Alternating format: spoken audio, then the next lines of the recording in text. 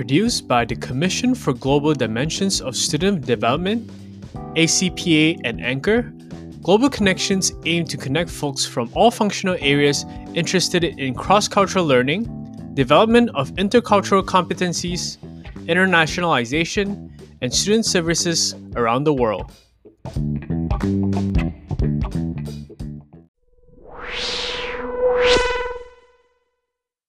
Welcome to this episode of Global Connections.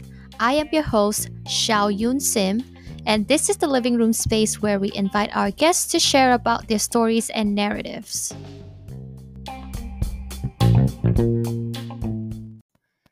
In today's episode, we are featuring a throwback of the 2021-2022 Around the Globe webinar series sponsored by ACPA, Commission for Global Dimensions of Student Development, and the International Association of Student Affairs and Services, IASIS, on exploring decolonization and supporting Indigenous students and local heritage.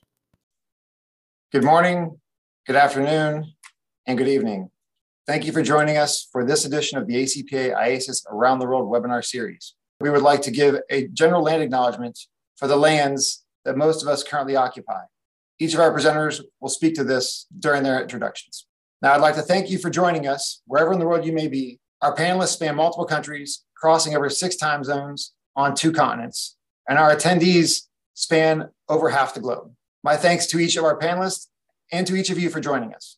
My name is Tad Cruz, and I will be moderating our panel session today. I have worked for 20 years in higher education, spanning 3 continents, and have been engaged in cultural diversity and international programs my entire career. I am very pleased to be part of this important session today. Before we introduce our panelists, given the complexity and sensitivity of topics related to identity, privilege, Indigenous persons, and social groups, we want to offer a reminder and cover some components that will help frame our dialogue. First, we want to make you aware of some aspects of our topic, so we go into this with the right perspective and framework. Issues of equity and inequity present on multiple fronts. It's not uncommon for people to feel uncomfortable as we explore and discuss these issues. We do know that this is a very limited time, and we will not be able to go through every aspect of this, but we hope that this is an introduction to some important concepts. Along with that, there will not be closure on many of these issues. And each of us will be at a different stage in our own growth and plan. And lastly, it's important to recognize that intent and impact are 2 different things. It's possible for something to mean well, but yet still hurt someone and still have an issue that someone may agree or disagree with. So we are responsible for what we mean to do and how it does impact others. Introduction of our lenses. Our panelists are telling their truth. We all are telling our truths. We have a truth to see the world through a different lens and through varying perspectives. And I like this brief cartoon as it easily explains how 2 people can be looking at the same thing, but have vastly different points of view. Now, to cover some important terms, we won't focus on each as you can read the words on the screen, but we do want to address some important concepts as we lead into our panel today. Social responsibility and social justice are important to talk about creating greater equity in our societies and how people interact with our societies. Identity and social identity speak to the individual's perspective of how they see themselves and how they relate to a social group, but also to how a person's knowledge of belonging to a social group or category influences them. When we talk about larger systems and talk about influences, hegemony is important, as it is a systemic process and power dynamic that allows dominant groups to prevail. Privilege and positionality also are similar terms in this space of social hierarchy, social structures, and power. And specific to today's topic, Indigenous persons are peoples who have a distinct linguistic, cultural, historical, and political ties with lands, skies, waters, and more than human relations, insects, plants, and animals. Decolonization is defined as Indigenous-centered decolonization integrating its own experience of truths, not necessarily a theory, to articulate a new way of knowing and being that is so old that it looks new. So again, we want to remind you that each person's context is shaping their own lens. And context presents both in terminology, location, issues that we're discussing, ways in which people identify, and individual experiences. With this, I'd like to introduce our panelists. We have Dr. Charlotte Davidson, Dr. Raymond Gilbert, and Mr. Pura Mugumbulambene. I will now ask each of our panelists to introduce themselves further as they see fit. Thank you, Tad. I would like to introduce myself first in the Navajo language. Yat e Charlotte Davidson Inishia, she Todiglini Nishle, Waterbuster Clani Bashichin, Kitlachine Dashiche, Nana Flint Knife Clani Dashanella. Good morning, everyone. My name is Charlotte Davidson. My feet are planted today in a location known as Dajope, or Four Lakes, to the Ho-Chunk Nation here in Madison, Wisconsin, the United States. With respect to my own kinship relations, I am the granddaughter of Sally Minigoats and Kiyazi Horseherder. I'm also the granddaughter of Molly Wolf and Ernest Wilkinson. I am the daughter of Nora Yazi and Wilbur D. Wilkinson Sr. My partner is Ryan Davidson, and I'm the proud mom to both William and Matthew. This slide is really an indicator of how I design my thinking and the people who have influenced that. And so what you see before you is a list of student affairs practitioners, as well as various education scholars listed on the slide. And, I really have to give them an immense amount of credit because they really helped me design my thinking in a way that really centers who I am and where I am of. Thank you. Thank you. Wali Giskok. It's a great day here in Jabuktuk, or the Great Harbor in Dalhousie, West Malao. My name is Raymond Sewell, and I'm teaching at St. Mary's Ginawa Wokum in Halifax. I'd like to say Madauli, and I'd like to thank everyone for coming together in community. Community is everything where I'm from, and it raised me to be mindful of community identity, community data and knowledge systems, methodologies. So for us to come together in community and speak to issues like decolonization, higher ed, I think that says a lot. I'd like to acknowledge everyone here and the ancestors also that got us to this position. I'm very thankful. When we have sessions like this, we often strike a chord, and I feel like afterwards we wonder what more we can do. So I encourage everyone to reach out to me, raymond.sewell@smu.ca, if you want to continue the discussion. I'm all about building communities and getting to know people. So thank you. Yeah, so I'm teaching English by way of coming from Student Affairs and Services. I was the Indigenous advisor at my institution here, St. Mary's, for about 4 years. And then I wanted more. I wanted to be more involved. So I joined the Faculty of English, and I teach Indigenous literature and culture. I'm a poet, songwriter, musician. People from my community do it all with the arts, and that's reflective of the system we're coming from. We weren't gainfully employed in a lot of positions that had a lot of security, but there's a lot of interest in Indigenous art. So everyone I know is artists and storytellers. It's a survival story. And I just want to acknowledge everyone, all the creators in where I'm from, the land of the dreamers, Mi'kmaq. So thank you, and I look forward to this discussion. Thank you, Raymond. Next, we have Pura. I am located as a descendant of African continent in the southern part of Africa. I'm born from Ngangane village in Umtata, Eastern Cape. I am neither my race, nor my genitalia, nor my culture, or how much I earn, or how long I've been to the mountain to become a man. Kaloku usibiside uzala unjanya. Unjanya uzala mawele, umpondo nompondomise. Ke mna ke ndingumpondomisa, ujola, umhlonto ithole lomthwakazi. The blood of the coin, the sand runs in my vein. My very existence could not be possible in the absence of these matriarchs. Umamqoqo, which is my grandmother. Umakhatebe intombi yakamatiwane, which is my grandmother from my maternal side. Uqesibe nomamjwarha. Now, it is important at this point to note that, my first wife, Catherine Matapa Nolumanyano, intombi yakamuthake, is the one who made it possible through the accident that happened on our journey from Umtata to Johannesburg on the 4th of June, 2002. Where in that moment, she transcended to the spiritual realm. And that then made it possible for Annelisiwe Amangangane Mkolombane, who is now my current wife and partner. lihlubikazi ke elo ngelengele umashiya amahle ke mna ke ndingunquba uwashota umhlangana nkwelo uzozi umdumi namhlanje zangana uNcepula uSindi uDalihlanga Dalihlanga inkulu ke yakamgolombane umaqongo ubazindlovu unganyathi dilizindaba. Thank you, Para. At this point, we're going to go into our questions. And the bulk of our time will be spent with our panelists exploring the topic. At this point, if you do have any questions as we are proceeding, please feel free to put those into the chat. We will compile those for the end of our session today. So for our first question, we're going to go to Dr. Raymond first, followed by Charlotte and Pura. And that question is, what are the major issues faced in your country or region of the world surrounding decolonization and support for Indigenous higher education communities? And feel free to include any terminology that is commonly used, acknowledging that that terminology may differ by each location. Raymond? Sure. Big question, Ted. Thanks. In my area, we're currently in Atlantic Canada. A lot of my research looks at competing cultural imaginings of the region.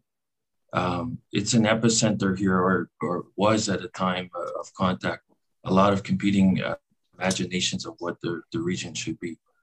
I'm living in a place that I come from, Mi'kmaq. I'm very comfortable. This is our homeland, the place of the Mi'kmaq.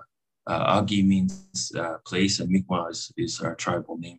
We're really called Skijielnu. We inherit that name because someone named us.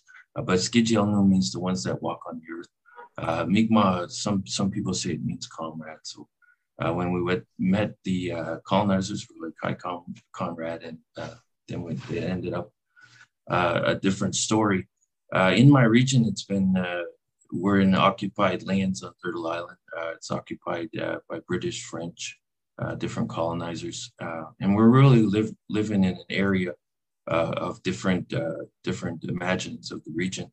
My imagining from the reserve where I grew up is that I'm in Mi'kma'ki.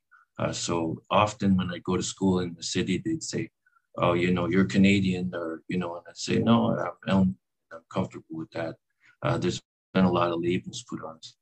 Decolonization work in my region, I find, is systematically stalled, as one would expect, because it's about negotiating power and resources.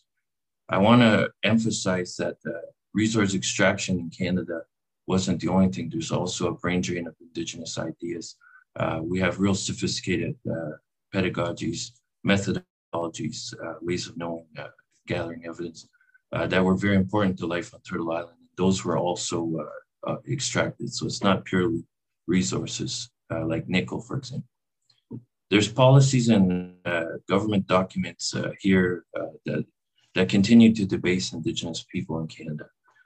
Things like the Indian Act, they displace us from our land, our traditional resources. Looking back home, one of the most nicest places in the city I'm from, where we used to occupy quite a lot of the summer months, is now a golf course, and we're put about 10 kilometers inland. So we have evidence that this is where we grew up and spent our time pre-contact, and then we've been taken off water systems, taken away from resource-rich areas, and put on swaths of land that have been continually shrinking since colonization. Land deals and that are continually shrinking, and a lot of our land is being contested now in land claims because the practices of acquiring such land weren't right. There's a buffer of sorts where I'm from, and I don't know if it's the middle class aspiring to be an ideal of the colonizer. There's when someone owns all the goodies, you might want to be like that. That's my take on it. But they favor the access to power. I learned all these things, of course, from different theorists, influenced by Noam Chomsky and other people. And what I see a lot is I try to identify it as neoliberalism. However, in a market like that, diversity is important. So it affects the bottom line. So I've been dealing with this in my research quite a bit. Is this neoliberals that are steamrolling Indigenous people? And they are to an extent, but I think there's also just stubborn people who are, like, if you look at the ideals of neoliberalism, it's to continue to make profit. If diversity makes profit, that's corporately, anyone who has corporate illiteracy would not embrace diversity. So, and then I was wondering, is it neo-fascism? Is it just general stubbornness, people not knowing the history? There's perceived power sharing issues that I identify quite a bit too. And there's like, there's an anticipation that indigenous people want to share power, want to get the tables of power, take over the place, and, you know, but they don't acknowledge the traditional leadership from our community. Traditional leadership in my community is all about leading through get me dead or respect. So it's totally a different political thought. So that's one thing I'd like to include there. So there's a lot of delaying of equity things. There's a lot of listening. I find the system, the systematic racist system, will listen a lot to ideas from the oppressed in my region.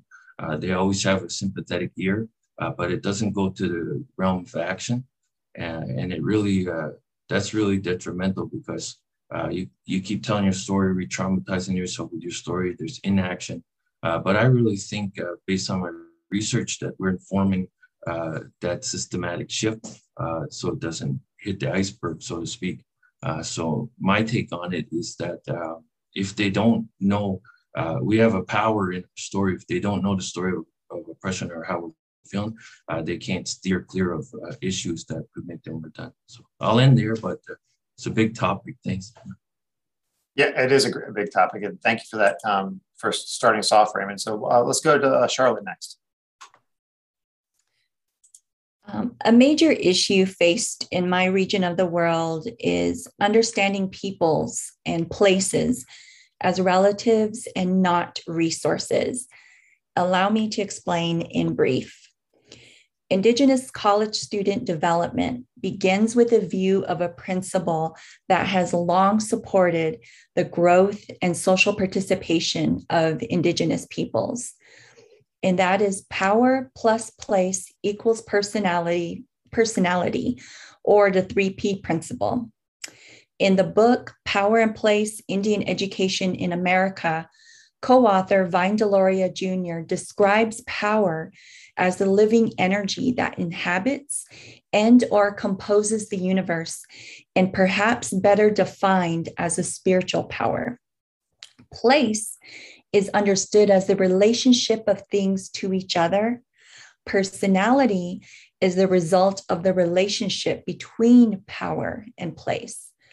Personality, thus, emerges from how we design our thinking about who we are wherever we are. This requires an active apprehension of how these principles historically and currently exist within our own lives. And so, to lessen the invisibility, isolation, and disconnection Indigenous students experience in post-secondary contexts, student affairs professionals at all levels within an institution should seek to align their practice with the 3P principle.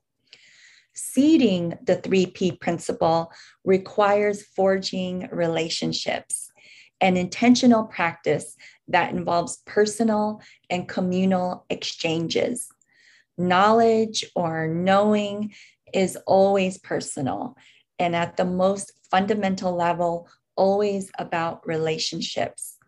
Circling back to the beginning of my response, one way to develop this connection is by accepting place and peoples as relatives and not as resources. Great, thank you, Charlotte. And I love that 3P principle. That's great. Thank you for sharing that. Pura. Thank you, Ted. I think in the African continent, the major issue for us here is the subversion of the very idea of decolonization by minimizing it. This, of course, emanates from this view that the colonizers made us a favor by colonizing us. And I think that is the major problem. And I think in the process, this idea, what it has done over time, it has, of course, created an erasure in the international knowledge systems. And therefore, you find now currently, in some part of Africa, and of course, especially in South Africa, where, the young children and the youth has find itself, focusing or embodying, colonial ways of living and being. And this, of course, frustrates, this very idea of identity of who you are, because you can't even speak your own language. And I think that for me is then the major challenge we're facing here in the continent. And of course, now in trying then to decolonize, because as you can imagine, decolonization needs resources, to be able to ensure that we get to where we should be.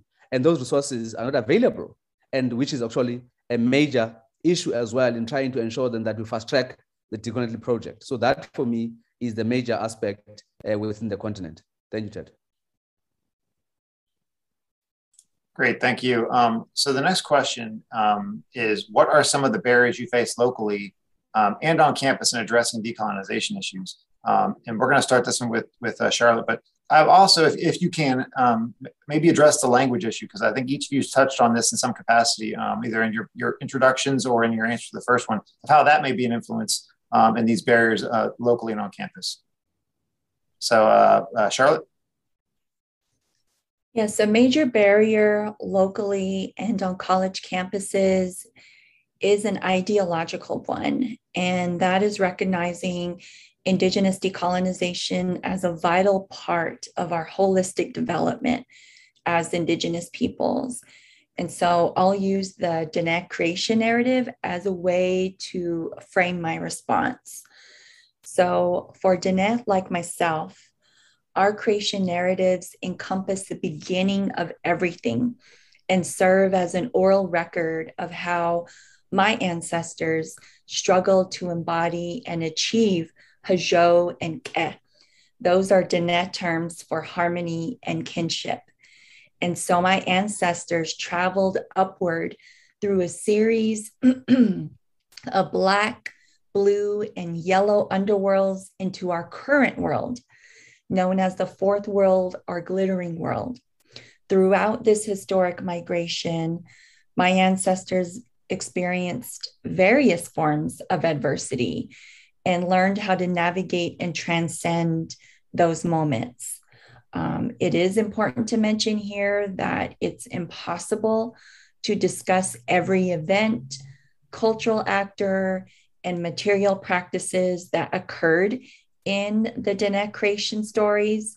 However, one of the things that can be unequivocally expressed about this period of creation is that confusion, pain, chaos are inextricable from our own human development.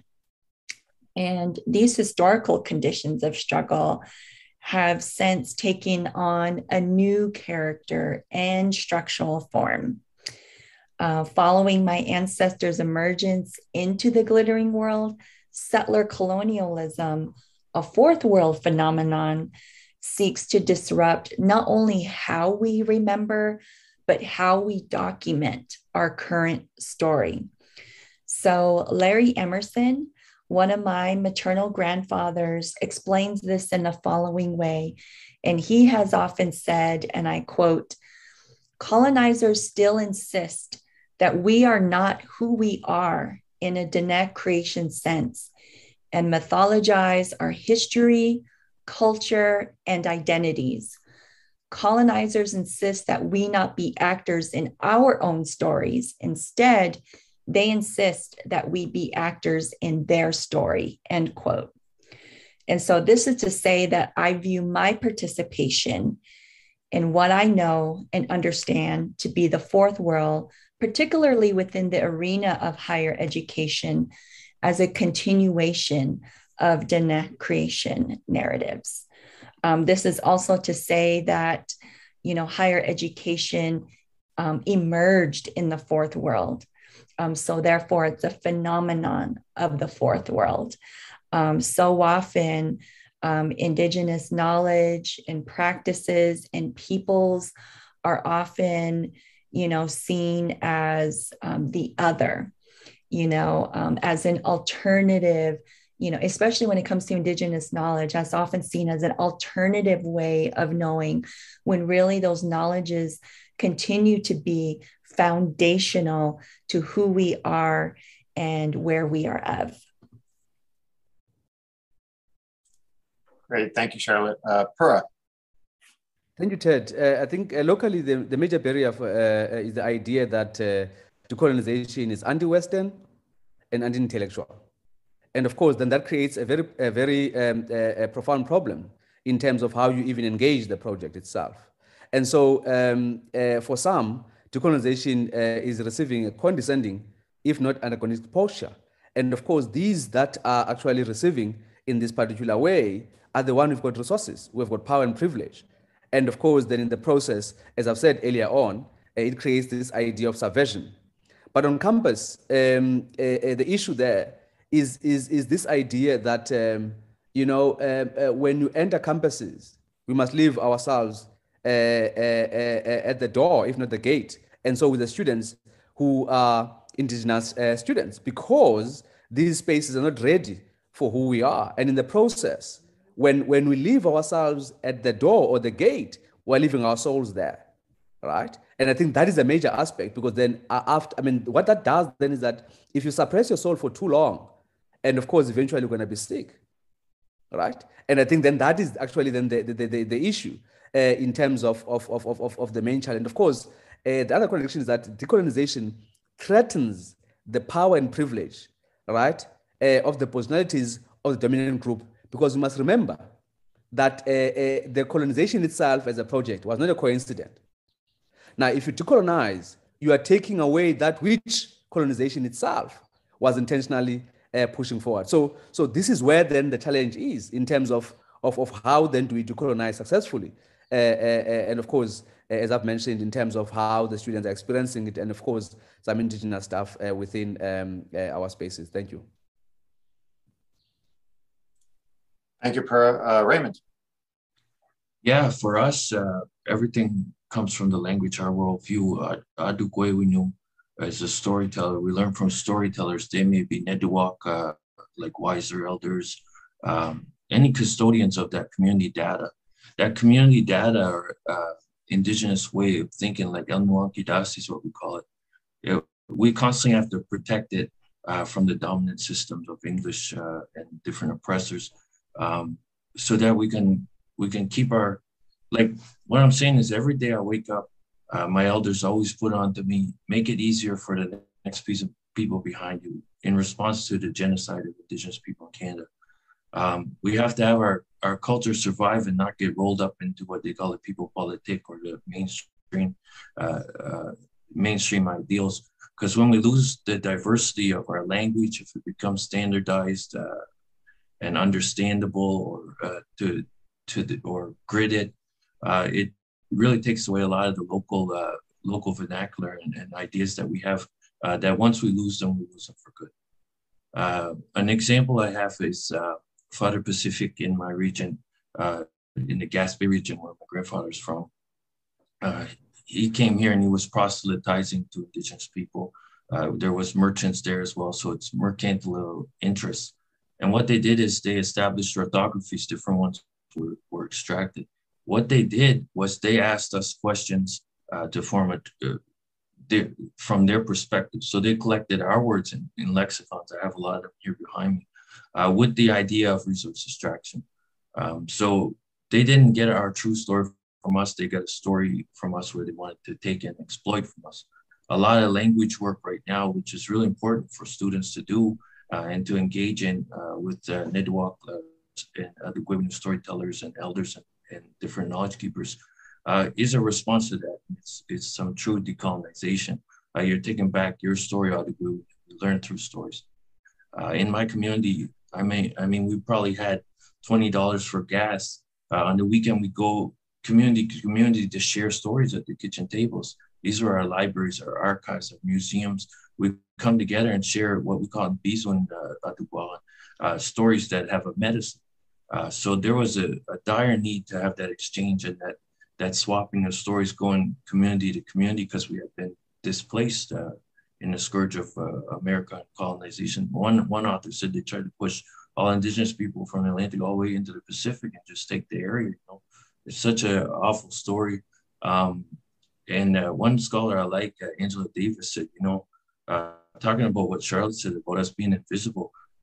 Another problem for us to address the issue is Angela Davis says it's a nightmare. America doesn't want to wake up and unpack slavery, the genocide of indigenous people. So I'll stop there. But being invisible and the constant attack on our language, they knew the importance of our language when they wanted to gather it for trade. That's reflecting what I said about the brain drain. They're always extracted from us. Even now you see it with pharmaceuticals, things like chaga. They're taking more than they need. We have this concept, medical limp, or it means provisions. And we are part of the circle. We're not abstract from it. So for Western thought, that I find when you go to higher ed, they want to extract you from reality, and you can look and take what you need, you know, cosmopolitanism, what have you. And it really is, like Peru said, you check your identity at the door. That has a real hard effect on people. Great, thank you, Raymond. Does anyone else want to add anything to this question before we move on? Okay, great. So our next question, we're going to begin this one with Pura, is given the current global climate, what actions has your institution and your students done to address Indigenous higher education community issues? Thank you, Ted. I'll start with students. I mean, if you look at the Rose Must Fall, for example, which happened in 2015 at UCT, and of course, followed by the Fees Must Fall, it was students who actually who have centered the issue of Indigenous people, and of course, the issue of the atrocity that happened in the space within which we are located. And then they were saying that, look, for a very long time, we've been ignored in terms of how we become in the world. And then I think they've done very, very much in that regard to making sure that we shift, even with the curriculum.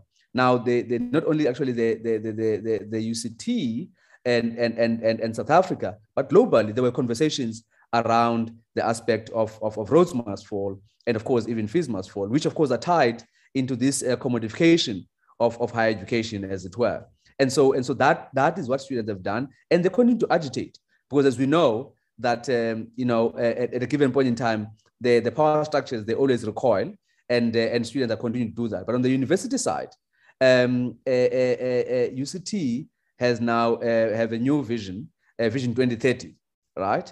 And which vision is really to unleash a human potential for a fair and just society. And of course, what is embedded in there is this idea of making sure then that you know, the curriculum recognizes, you know, this issue of multilingualism, this issue of interdisciplinarity, this issue of indigenous epistemologies, this idea of multilingualism and so on.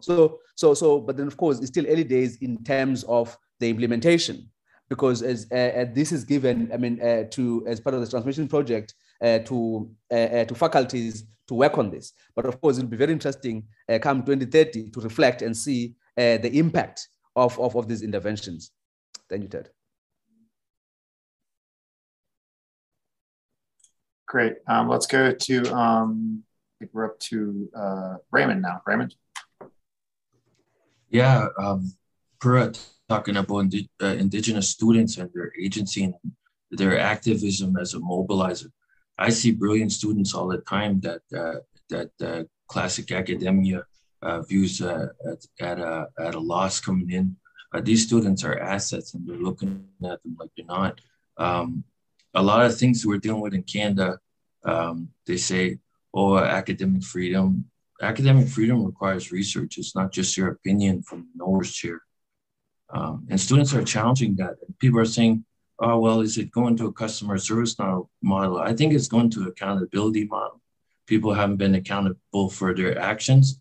And I think students are looking for that rigor. They want people that are telling them not just the stories of the colonizer, but the stories of the world that they live in, to widen that knowledge. So for me, it's really important, the role of students. A lot of my class time is spent telling students, you know, think for yourself, look at the sources. Where is it coming from? What does that telegraph?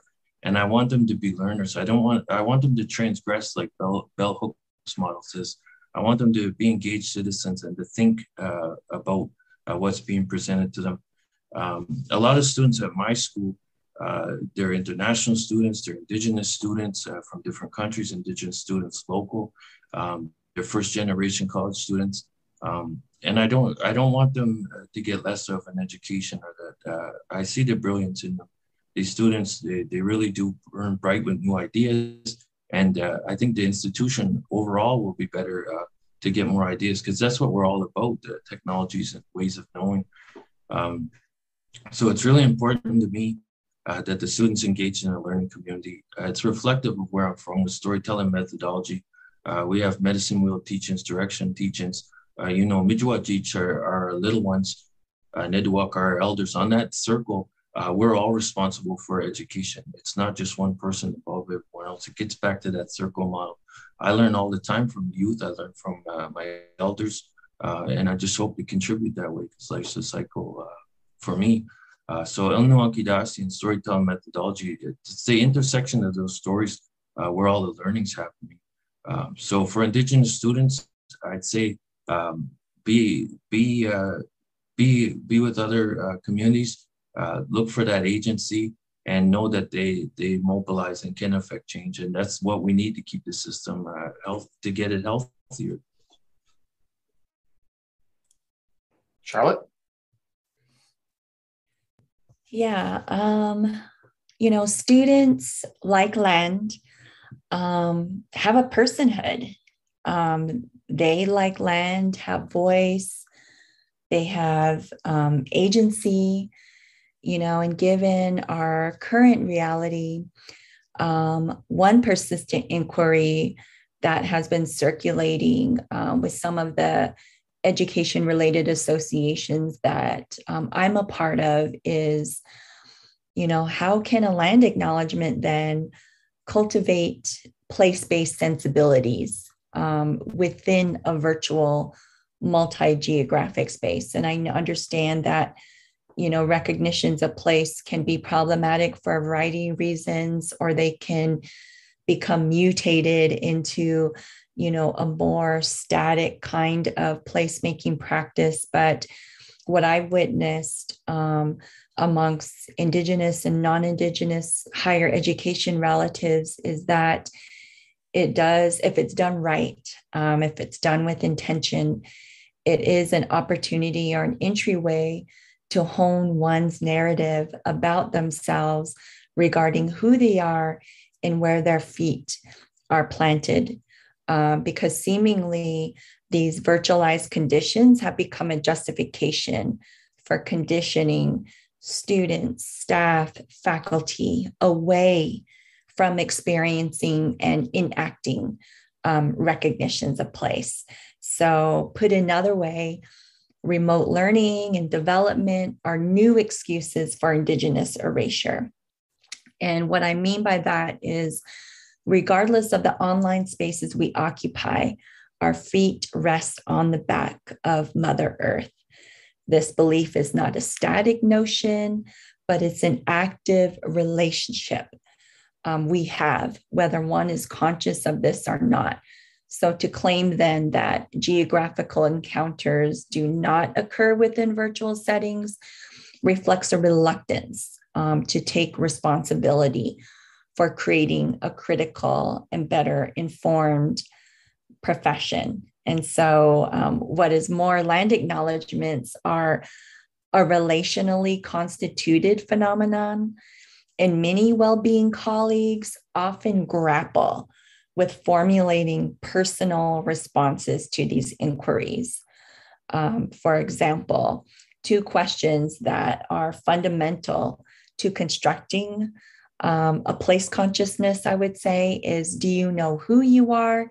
And do you know who you are in relation to where you are? In my experience, an all too common misstep is to plagiarize land acknowledgement verbiage from online sources. And this is really a less than sophisticated attempt to become a place conscious student affairs professional. In many instances, land acknowledgements are short-lived moments at the beginning of conferences and meetings. At best, these recognitions of place should act as a vehicle to communally engage in critical reflection, to engage in dialogue, and engage in the production of transformative actions that can eventually lead to creating an empowering university context for Indigenous students. Great, thank you, Charlotte. So we will move on to our second to last question. And that is, we're going to begin with Raymond this time, I believe. So the question is, from your experience, what can be done to support Indigenous higher education communities to reduce these issues of inequity? And particularly, what does decolonization have to do with achieving this objective? Yeah, for me, decolonization is something you have to do every day. You have to do it in your personal life. You have to do it at work. A lot of times people think that it's a concept that's way out there, but it's not. It's at all these communications you have with people, removing the grid. When I was growing up, my dad said there's no such thing as time. What he meant by that is the Western clock that grids the day. You see the streets are gridded in a similar fashion. Houses are on rows and things are gridded. People are put into crude binaries. Myself, I'm a two-spirit identified person. We call it Bua and where I'm from. I see my gender as more in flux. I don't see it as something that can be put in a binary status, non-status, you know. I'm card-carrying status, but what does that do to my relations that aren't, you know? So there's a lot of crude binaries, a lot of labels put on people. Decolonization for me is very stressful. I wear that every day. I have to remove all those labels and those power things that are influencing my life and my community. And it's that dire and it's that process. You have to do it all the time. So it's not somewhere you'll arrive. It's just something you got to fight off all the time. For me, I go back to the language. It's inextricable from our land and our worldview. So I always go to the language revitalization to ground myself. When I feel like things are getting too wild, I cloister back to my roots, you know, the Wajisqualkia, where I'm from. And I'm always mindful that I'm working hard to make it better for the people that are coming up behind me. That was always number one, and for the culture and stories to survive. So when my father passed in March, he just passed recently, he said, "Nin megwided, Gil megwided, my memories are yours." And Scott Momaday talks about this with the transmission of knowledge.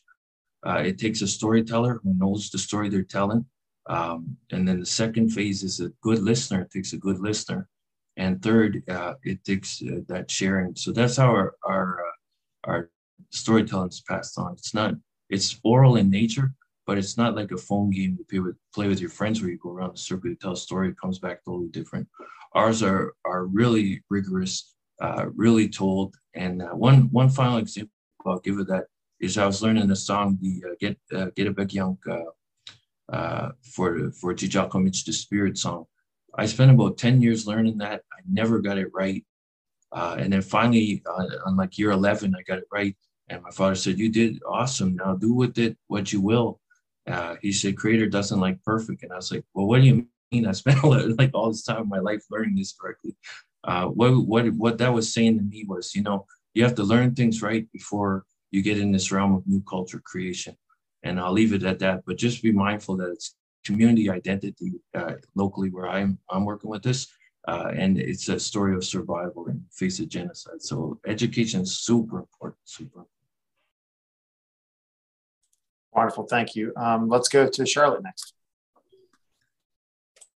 Yeah, so for me, what continues to go missing in student affairs administration is a serious acceptance and discussion of how colonization remains a part of the lived experiences of Indigenous students.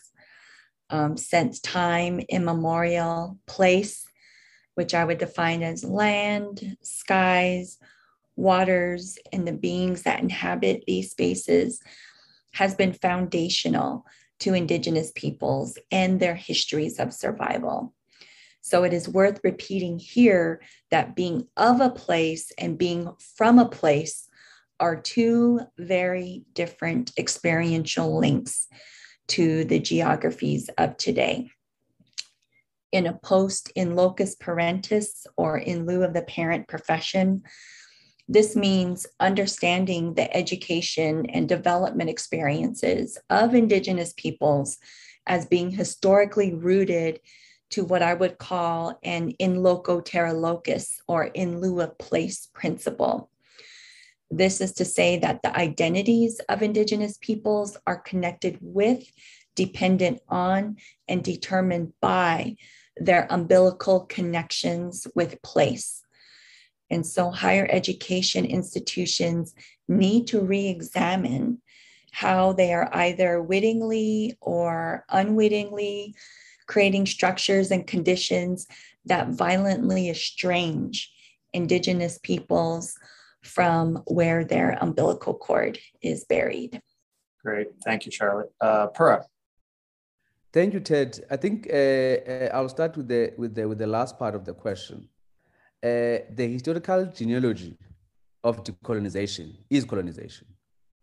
And so I think what that means then is that without colonization, decolonization doesn't exist. And so when we speak about decolonization, is really identifying, the crime scene or the one who have done the crime. In this instance, colonization, right? So what this means then is that we need then we have courage to be honest about the decolonization, the colonization itself, for us to be able to empathize, right, with the project of decolonization. Because we know that, the history itself has been sanitized so much so that people are unable to even relate with the atrocities of colonization itself. So which then means then that decolonization speaks about the idea of redress, the idea of rehumanization, the idea of rehabilitating the human souls, of the colonizers and the colonized. By the way, those who are colonized, they are still reeling from the effects of the crimes against Indigenous people and their souls. So, which of course includes this idea of losing the language, of losing the culture, of losing the dignity, of losing the wealth, and losing the ways of being and becoming. And so what that then means is that if we are to address this aspect, so we then need to firstly take the Indigenous people, their ways of being and becoming in the world very seriously, as valid, and as making a profound contribution to the human development and the planet development. So I think once we then connect those two, I think then we are able then to ensure then that we do support, because all of that then will move from the society and then permeate into higher education or whichever way. But I think once we have that collective understanding, the collective empathy, then it's going to make the project of decolonization easier one than it is at the moment. Thank you. Great, thank you. We have a closing question before we get into some of the questions from our attendees. And this is just one for looking for sort of a 30-second to a minute response. And that is, what do you want people to know about issues of decolonization and supporting the Indigenous persons within your context? And a context of obviously culture, community, sometimes country, and including with that, what gives you hope for the future? And so why don't we begin with Charlotte? Yeah, so I'll offer my response within the context of the United States. So for me, what I want people to know regarding issues involving Indigenous higher education communities is that supporting Indigenous higher education communities requires a view of how our participation in higher education is distinct from other populations. And so there is a text titled Beyond the Asterisks, Understanding Native Students in Higher Education. And in this book, myself, Molly Springer, Stephanie Waterman, we discuss this difference in our chapter titled academic and student affairs partnerships, Native American student affairs units. And in this chapter, we assert, quote, Native American students live on land that was colonized by the very institutions from which they seek an education. Treaties and other policy agreements, laws, and Native American sovereignty are part of our students' experiences. No other population comes to college with these characteristics. And so, my hope is that as I continue to have a presence in higher education settings, that this type of knowledge is transferred on to not only our Indigenous students, but our non-Indigenous relatives as well, because there is a hunger from what I witness in really, understanding our experiences and being good relatives to Indigenous higher education communities. And being a good relative is not often a part of our socialization experiences when we are in the profession, when we are going through our own doctoral development experiences. Those are very rare moments to experience as part of our own learning and development. Great. Thank you, Charlotte. Why don't we go to Pura next? Thank you, Ted. I would like people to know that Africa does not need saving, nor does it need pity. Africa is enough. And that applies to the Indigenous people. We are enough. All we need is the exploitation to stop, and stop immediately. And we would like people to know that Indigenous people, they want their souls to be free. They want to be themselves. They want to present themselves to the world as they are, as not as the world wants them to be. Right? And so if that message can be taken to heart, then I think we'll then be in a position that we are moving forward freely, because you see, the issue here is this idea that, Africa is unable to achieve that which it should be achieving. Why it is being stifled, suppressed, and oppressed, and it can't breathe, from the imperialism, colonialism, the new colonialism that is taking place. And so what gives me hope, though, is that the Indigenous people are taking initiative to rekindle the dying embers of their souls so that they can be able to flourish ad infinitum and really, really present themselves in the world as valid and as matters and contribute to the knowledge production in the spaces and, of course, the economic development of where we're at. Thank you very much, Ted. Great. Thank you. I guess, Raymond, do you have any closing thoughts on this before we proceed to taking questions from the panel? Oh, yes, of course. My response is directly to people in higher ed communities, whether it's student services, faculty, different things. Realize that administrators realize that indigenous intellectualism is its own thing and it's very brilliant. It's not pseudo-intellectualism. Also, when you're doing policy writing, realize that's the house for the colonial violence. I've done policy work and seen so much impediments placed at that level. So many things. It becomes a blame target. So people say, don't hate me, hate the policy, but look at the committees that did that writing, that made those policies. So those are houses. If you want to look for systematic racism and you're engaging in practices that exclude at that level, you're part of the problem. One final thought I'd like to say is one thing I hear all the time as an Indigenous person is, well, it wasn't my fault that these were the sins of my fathers, but they're still enjoying the spoils of their perceived war on us and resource extraction, brain drain, and all that from Indigenous people. Like Pura said, has to stop, and that's just my final thought. Just look at where the colonial violence is housed. Great, thank you. We did have a few questions that have come in from our attendees, and I think a few more are coming in. So, and in this, I'll ask one or two of you to maybe respond to the question. We still have about 5 or 10 minutes before we end our time. So the first question that I want to throw out to the panel for one of our attendees is, what is decolonization for Indigenous people? And any of you that want to address any of the questions, please feel free to unmute and go ahead. Raymond, why don't you start and then we'll go to Pearl? Yeah, decolonization is the act that I have to do myself. I'm not impervious to it because I'm Indigenous. I was raised on the same pop culture as my peers in Canada. So that stuff takes a lot of unlearning. My Indigenous learning in non-Indigenous school, I'll just give a quick example, taught us that we were responsible for the annihilation of another Indigenous group nearby. Well, I wore that guilt for a long time till I found out that story wasn't true. It was fabricated as a sort of an idea of what happened to that, but it wasn't true. When we found the evidence that we weren't part of the destruction of them people, it starts to make you wonder because you're being trained and coded through what you're consuming.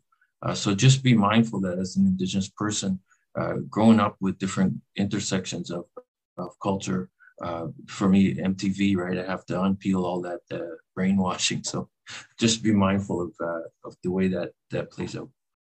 Thank you, Ted. I think, we need to understand that colonization itself created the West and the rest, right?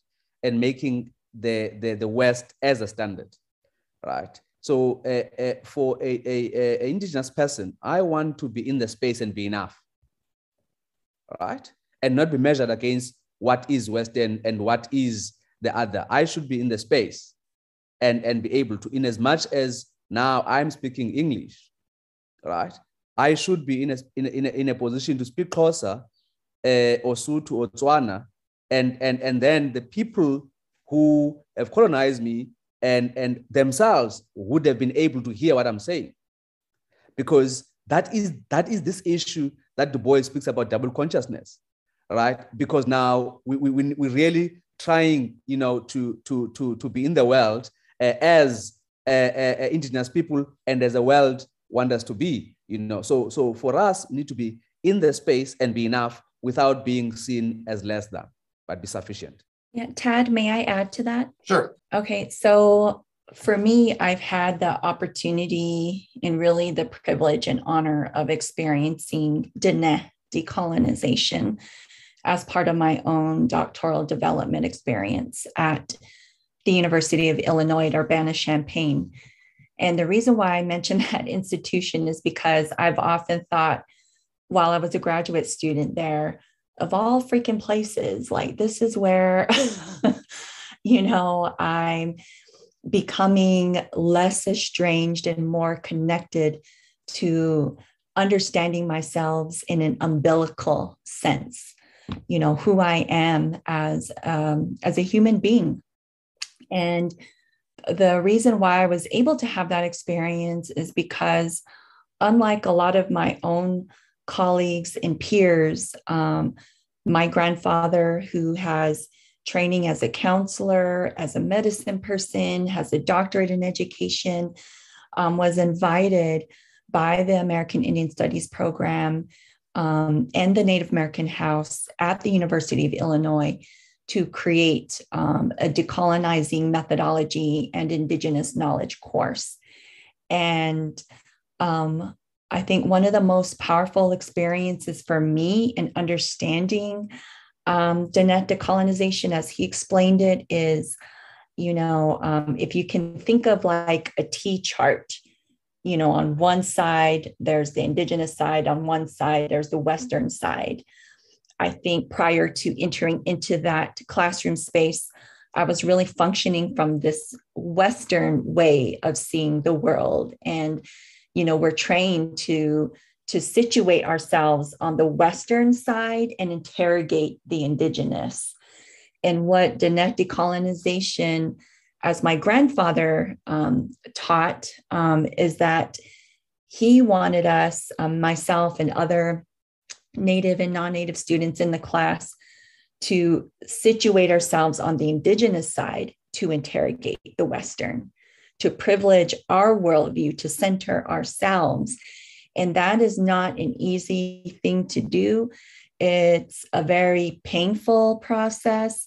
You mourn a lot of the things that this Western side has robbed you of, but at the same time, it's a beautiful process of becoming, because, you know, it gives you a space to name, you know, these oppressions, these processes in our own language. You know, it gives us a space to decolonize ourselves and kind of slough off, you know, this training a bit. And I think for me personally, what I've learned is that, you know, oftentimes institutions of higher education and our own Indigenous worldviews, practices, peoples, and knowledge, you know, each space has its own cultural gifts. And so I know oftentimes we talk about these dialectical tensions that can form, and kind of, you know, they make these spaces kind of adversarial. But what I often try to seek to do as a form of decolonization is take the best from each and seek to bundle these understandings, because each have cultural gifts to impart. Great, thank you. Thank all three of you. I think those were really great responses to what was a very important question. We have two other questions that are a little bit more specific. So I just asked if one or two of you can respond in the interest of time. The first one is from one of our attendees. I have been considering the idea of African Americans being indigenous to the Americas, but when I attempt to articulate that to non-African Americans, I am challenged. However, based on the definition of indigenous provided at the beginning of this webinar, my theory seems correct. How do you all suggest I communicate this to non-African Americans, or even look at it within scholarship without getting pushback? Thank you, Ted. I think on this one, I mean, Chimamanda tells us about the dangers of a single story. And when she speaks about that, she also tells us about where you start the story has got an impact or implication on how you end the story, right? And I think it is important to start the story from the beginning. And the beginning, indeed, is that the story began in Africa. And then the Native Americans then were transported as slaves from here to Americans. And then, of course, then out of that process, then you had a generation of slaves, some of which then, of course, became Native Americans. That is very, very important. And of course, you know, the issue about the truth is that it doesn't change much from those who want to put you in that position. So they will still push back, because recognizing your positionality, as you put it, it shifts something. But it's not about them, it's about you. If you know yourself and know where you're located and how you are firm on the ground, that's sufficient. And then you'll be able to move. And therefore, by virtue of having been there, generations of your ancestors being there, you are and you belong in that space. But you must start the story from the beginning. And of course, how you arrived there, which is fundamental to the conversation of decolonization and coloniality itself. Thank you, Ted.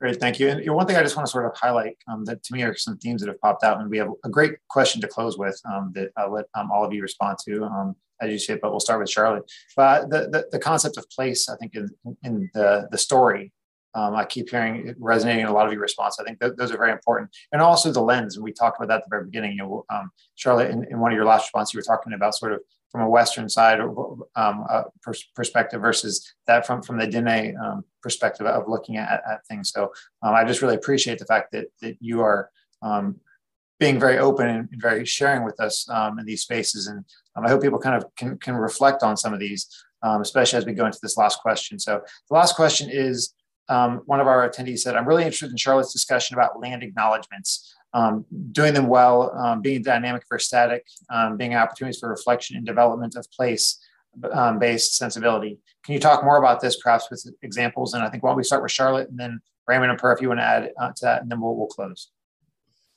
Yeah, no, thank you for that question, Carol. Carol's a higher education relative, and our common connection is my maternal grandfather, Larry Emerson. You know, really, to be honest with you, Carol, probably some of the best examples I have been witnessed or have had the privilege of witnessing is within spaces that are organized by Indigenous peoples. I'm an active member of various education-related associations, and oftentimes, these processes, which are often, that need to be inclusive of, various forms of Indigenous engagement, whether that's forging relationships with the local or the people Indigenous to the locale, to the Indigenous members with the association. It's, Indigenous engagement is seldom applied beyond, seeking to integrate these land acknowledgements into conference spaces. And so when I talk about this notion of place consciousness, it really comes from a place of struggle. I have honestly yet to see a consistently respectful way of enacting these placemaking practices in spaces that are not Indigenous centered. And so what I have come to really learn in this process is, I really got tired at a point. I felt an immense amount of fatigue in trying to build the capacity of organizations to do this work. And what I realized was, I need to pivot from that and move in this direction and really build my own capacity to evolve my own place-based sensibilities about why this work is important. And so I guess in this process of choosing to struggle, I feel like I've been able to name those struggles, and that from which I aim to seek, which is an evolved, sensibility of place consciousness, and trying to, really hone my narrative about what that means for me personally, culturally, politically, and defining that for myself, as opposed to dedicating a lot of labor, a lot of time, a lot of unpaid energy to shaping my colleagues, who are well-meaning, into place conscious individuals. I really am looking to seek that understanding more deeply myself. Thank you, Charlotte. Per Raymond, do you want to respond to this follow-up question at all? Yes, thank you, Ted. I think within the context of UCT student affairs, we speak about this idea of placemaking as the agenda of the soul, and I think the idea there is really we use, if you will, a formula 3R is equal to F ad infinitum. So we speak about the first R as this idea of rekindling the dying embers of the soul, right? And the second R, it's about rehabilitating, the soul itself. And we argue that once you rehabilitate the soul, then the soul radiates, which is the third R, right? And then once the soul radiates, then is equal to F, which is about flourishing. So, and then in that process, what we are saying then that we need then to grapple with the 3 Ps. Now, the first P is a humanizing pedagogy, right? That we look at people as human beings first, right? Before we look at them in any other way, we see human being in front of us. And of course, the second P is the pedagogy of discomfort, that these conversations and the places we are coming from, create discomfort through which we must go because material change takes place at the point of discomfort. The point is not to compete about our pains, but it is about to recognize our pains, right? And then, of course, then the last one will refer to this idea of what we call a pneumatological pedagogy. That's then the third P. Now, on that one, though this concept itself is theological, but we're talking about it not from the theological sense, but from the sense of saying we're looking at ourselves as the soul.